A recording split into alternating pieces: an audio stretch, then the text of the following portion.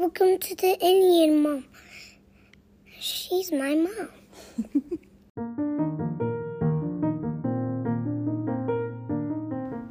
That was my sweet son, Landon, welcoming you to the show today. I am your host, his mom, Kendra Green, and you are listening to episode number 5.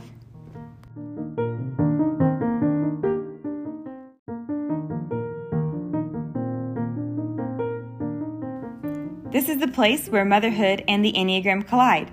In today's episode, we are moving on to part 3 of What's Your Stance, and we'll be talking about what it means to be in the compliant stance.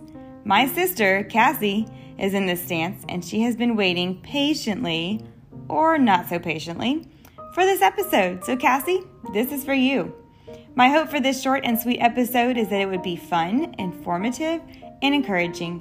If you have been waiting patiently, or not so patiently, for this part in this series, listen in. If you have listened to even one of my episodes, you know that I record these on Fridays, and Friday around here is Fun Friday. And it's also Fun Friday today because Jared and I are getting to go out of town for the night. And there's nothing more fun than getting to sleep in a bed without one of your children climbing into bed with you. So happy Fun Friday, guys, if you are listening to this on Friday. And if you're not, just know that there's a Friday coming very shortly. But let me tell you about last night.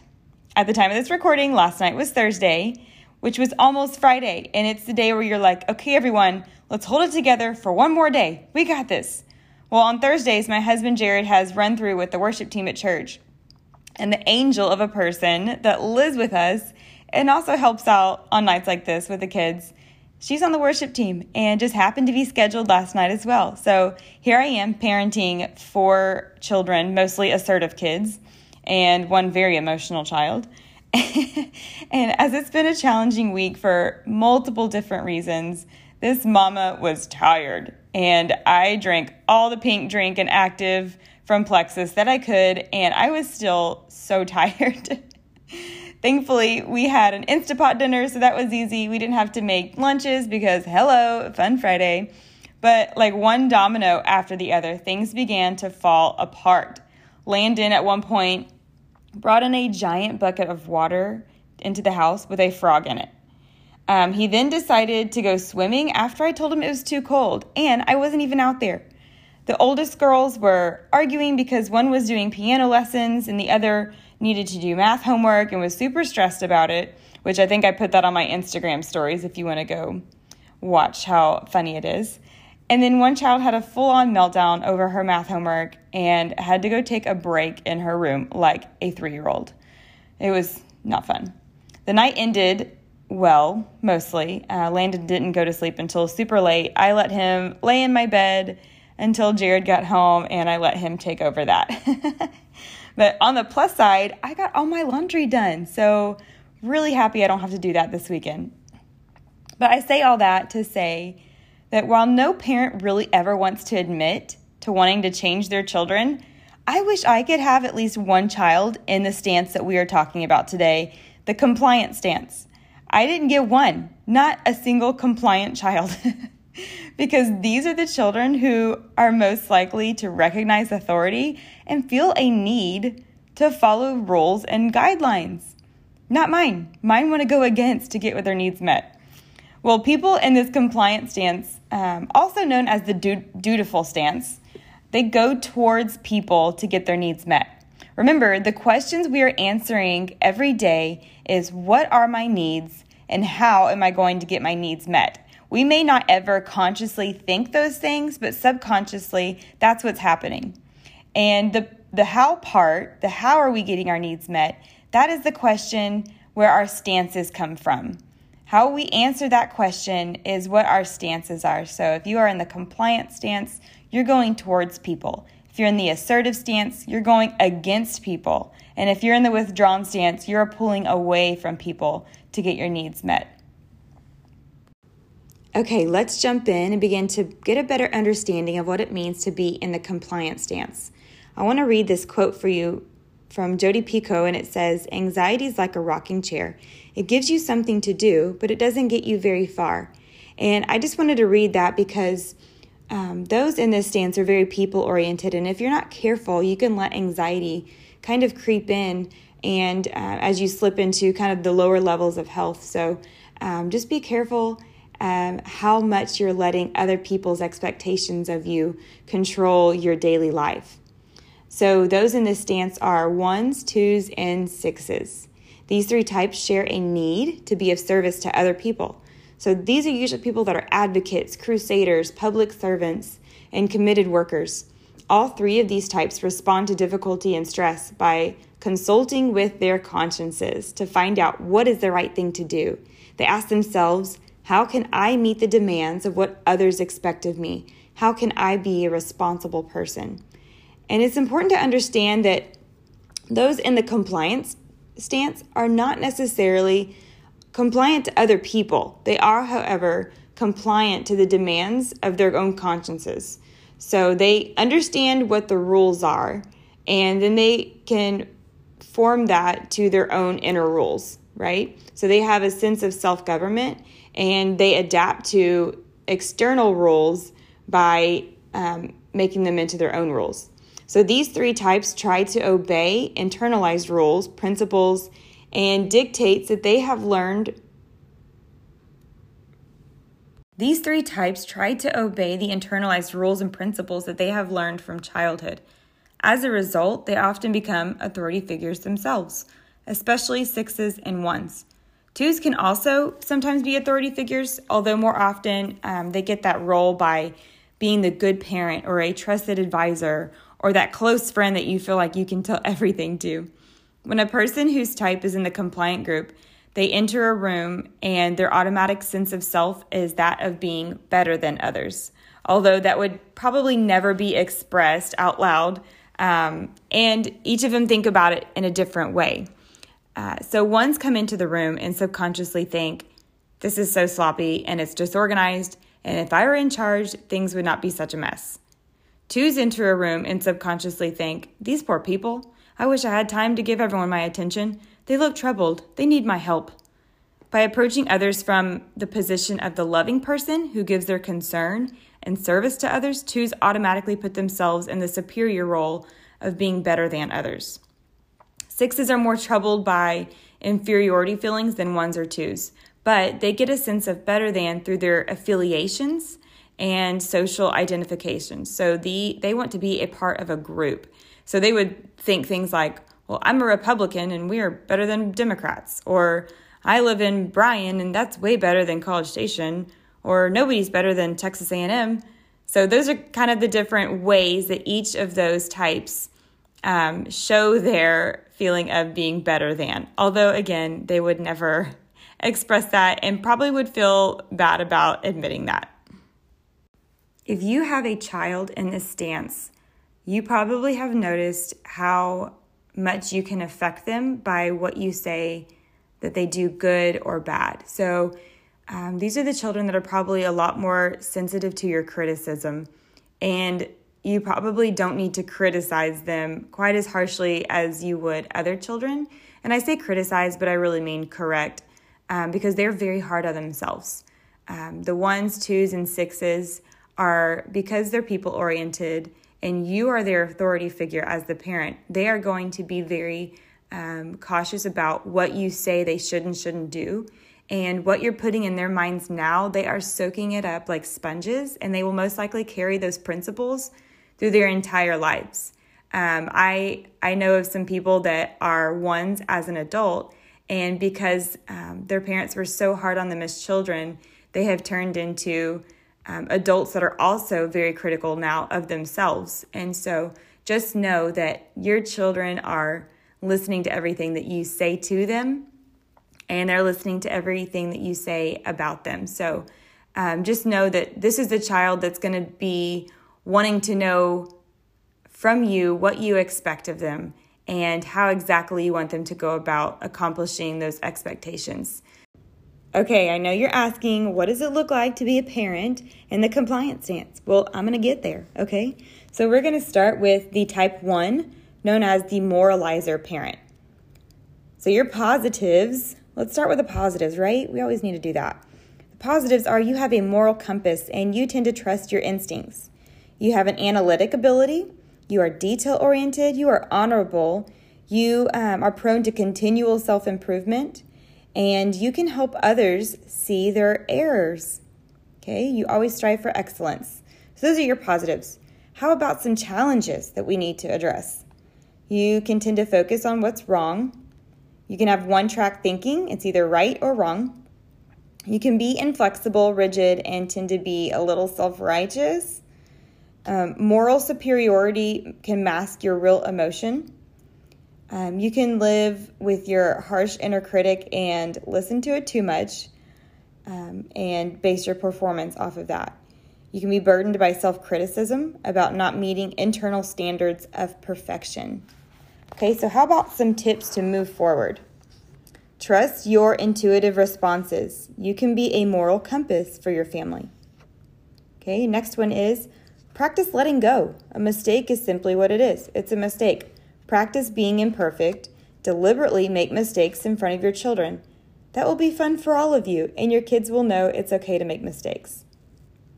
Another one is don't get stuck in the details. Try to be less rigid in the way you handle them. Sometimes your attention to details is overkill. Remember, 100% is enough. And then be aware that you can come across as self-righteous or morally superior. Curb your judgment and criticism of yourself and of others, especially with your children. State your criticism gently, repeating that it's constructive feedback and that you love them unconditionally. Last one, and this one is so important, learn to give yourself permission to take time off. Have fun. Life is short. Your life is not a rehearsal, but this is the real deal. Build in body work or exercise to release tension that accumulates, especially in your neck and your shoulders. So practical, right? So that's for the type 1, the moralizer parent. Now we are moving on to the type 6, known as the questioner parent. So the positives for you, questioner parent, is that you are loyal. You know how to stick with the agenda. You are responsible and you have an ability to endure. You know how to protect the underdog. You are logical. You are rational. You are clear thinking. You are a natural troubleshooter. And you can also be skeptical, which is not always a negative thing. Sometimes we need someone to see what's lurking in the distance and what could go wrong. Some challenges you may want to work on are that your fear can be paralyzing and can be very undermining. You struggle with authority issues at times. You can doubt yourself and others, and you might say things like, yes, but, so no buts. You can be self-sabotaging. You might fear that your success can bring hostility. You are defensive and afraid of your own and others' anger. You can procrastinate and track records of incompletes. You might have little faith in others and the world, and that's a little drastic, but if you're really stressed out, that might be your reality. Okay, so let's give you some parenting steps, some next steps of moving forward. Try to get in touch with your body and your emotions. An exercise program and interpersonal interests are important to balance your mental world. Try to be more spontaneous with your emotions. Show others your love, your appreciation, and your gratitude. Okay? Next, find a process to overcome procrastination. Ask your family for help in structuring your short-term tasks and goals as a way to short-circuit your procrastination. Be aware of times when your thinking paralyzes your ability to move into action. Don't shoulder too much responsibility and overcommit. Build boundaries around your inclination to jump in and protect the underdog. As far as it's reasonable to do so, let your children sort out their own battles. Don't intervene unless absolutely necessary or unless you're called on to do so. And that's hard. That's hard to do. Another one is, being a parent, you are perceived as an authority figure by your children. Find a consistent way to model this role. If you tend to come across as confrontational when all you're doing is voicing doubts, modify the way you interact with your children. Be aware that you give undue authority to others and feel weakened as a result. And then last one, fear is a key motivational factor in your parenting. You're not afraid of your children. You are afraid for your children, of anything and everything. Be aware that you may be projecting your fears and emotions onto your children. Get reality checks. Ask your family and close friends in helping you sort out real dangers from imagined threats. Okay, helpful. Moving on to the type 1. Oh, we already did that. Moving on to the type 2, the helper parent. Positives for the helper parent. And I feel like this is the parent I want to be. But I know I'm not, because I feel like I'm too selfish to be this helper parent. When my children ask for things, I either do it begrudgingly or I tell them, you have 2 feet, you can get up and do it yourself, right? But I am so grateful for the helper parents in my life because they teach me how to be more selfless. So the positives for the helper parent are they give invaluable support. They support authority figures. They are caregivers. They are very capable of real connection. They are an emotional buoy. They are empathetic. They are nurturers. And they facilitate potential in others. So good. The challenges they need to overcome are being proud or too proud of being needed. They have a constant need for approval. They can be selective about whom they want to help. They can play it safe too much and not take risks. They can assume many selves and be manipulative. They are also flatterers if they're not careful. They can become resentful and angry if they feel like their freedom is being taken from them. Okay, so some tips for you as a helper parent. Be aware that some members of your family may be put off by the emotionality and neediness of your behavior. Pay more attention to rationality and logic in dealing with your family. Remember, you are biased towards the relational, while their personalities probably have other biases. Another one is, know that you make a positive difference in people's lives, and that is important to you. Potentiate them equally. Don't give more to those who will make you look good. Okay, another one. Inquire into the nature of your giving. Is it true or false altruism? So are you giving just to give, or are you giving to get? Learn to accept that your family's love and approval is for yourself, not for how you've helped them. So they love you just for you, not what you can do. Another one is use your gift of giving judiciously. Try to give only when your help is asked for. Find out from your family if your help is needed. And that's usually in the case whenever you feel like your help is not wanted. Okay? Practice telling your family what you need. Articulate your needs and desires and say, I need help with this. And then last one, build boundaries so as to stay within yourself and do not give that self away. Continually refocus on your own needs and feelings. I hope the information you have learned today has been helpful. Remember, the whole point of us learning more about ourselves is so we can find out who God wants us to be, so we can become a more full and free version of ourselves, a better version of ourselves. I feel like a lot of us are just longing for better, whatever sense that comes in for ourselves. And so as you go about your week and about your day, just remember that we are trying to fulfill our own potential and not anybody else's.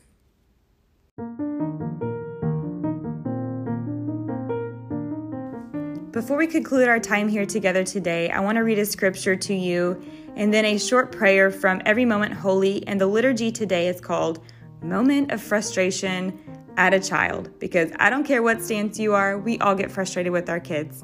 So the scripture is Ecclesiastes 7:9. It says, be not quick in your spirit to become angry, for anger lodges in the heart of fools. Well, I don't want to be no fool, so I need the Lord to help me with my kids every day. And the prayer is, let me not react in this moment, O Lord, in the blindness of my own emotion. Rather, give me, a fellow sinner, wisdom to respond with a grace that would shepherd my child's heart towards your mercies, so equipping them for the hard labors of their own pilgrimage. Amen.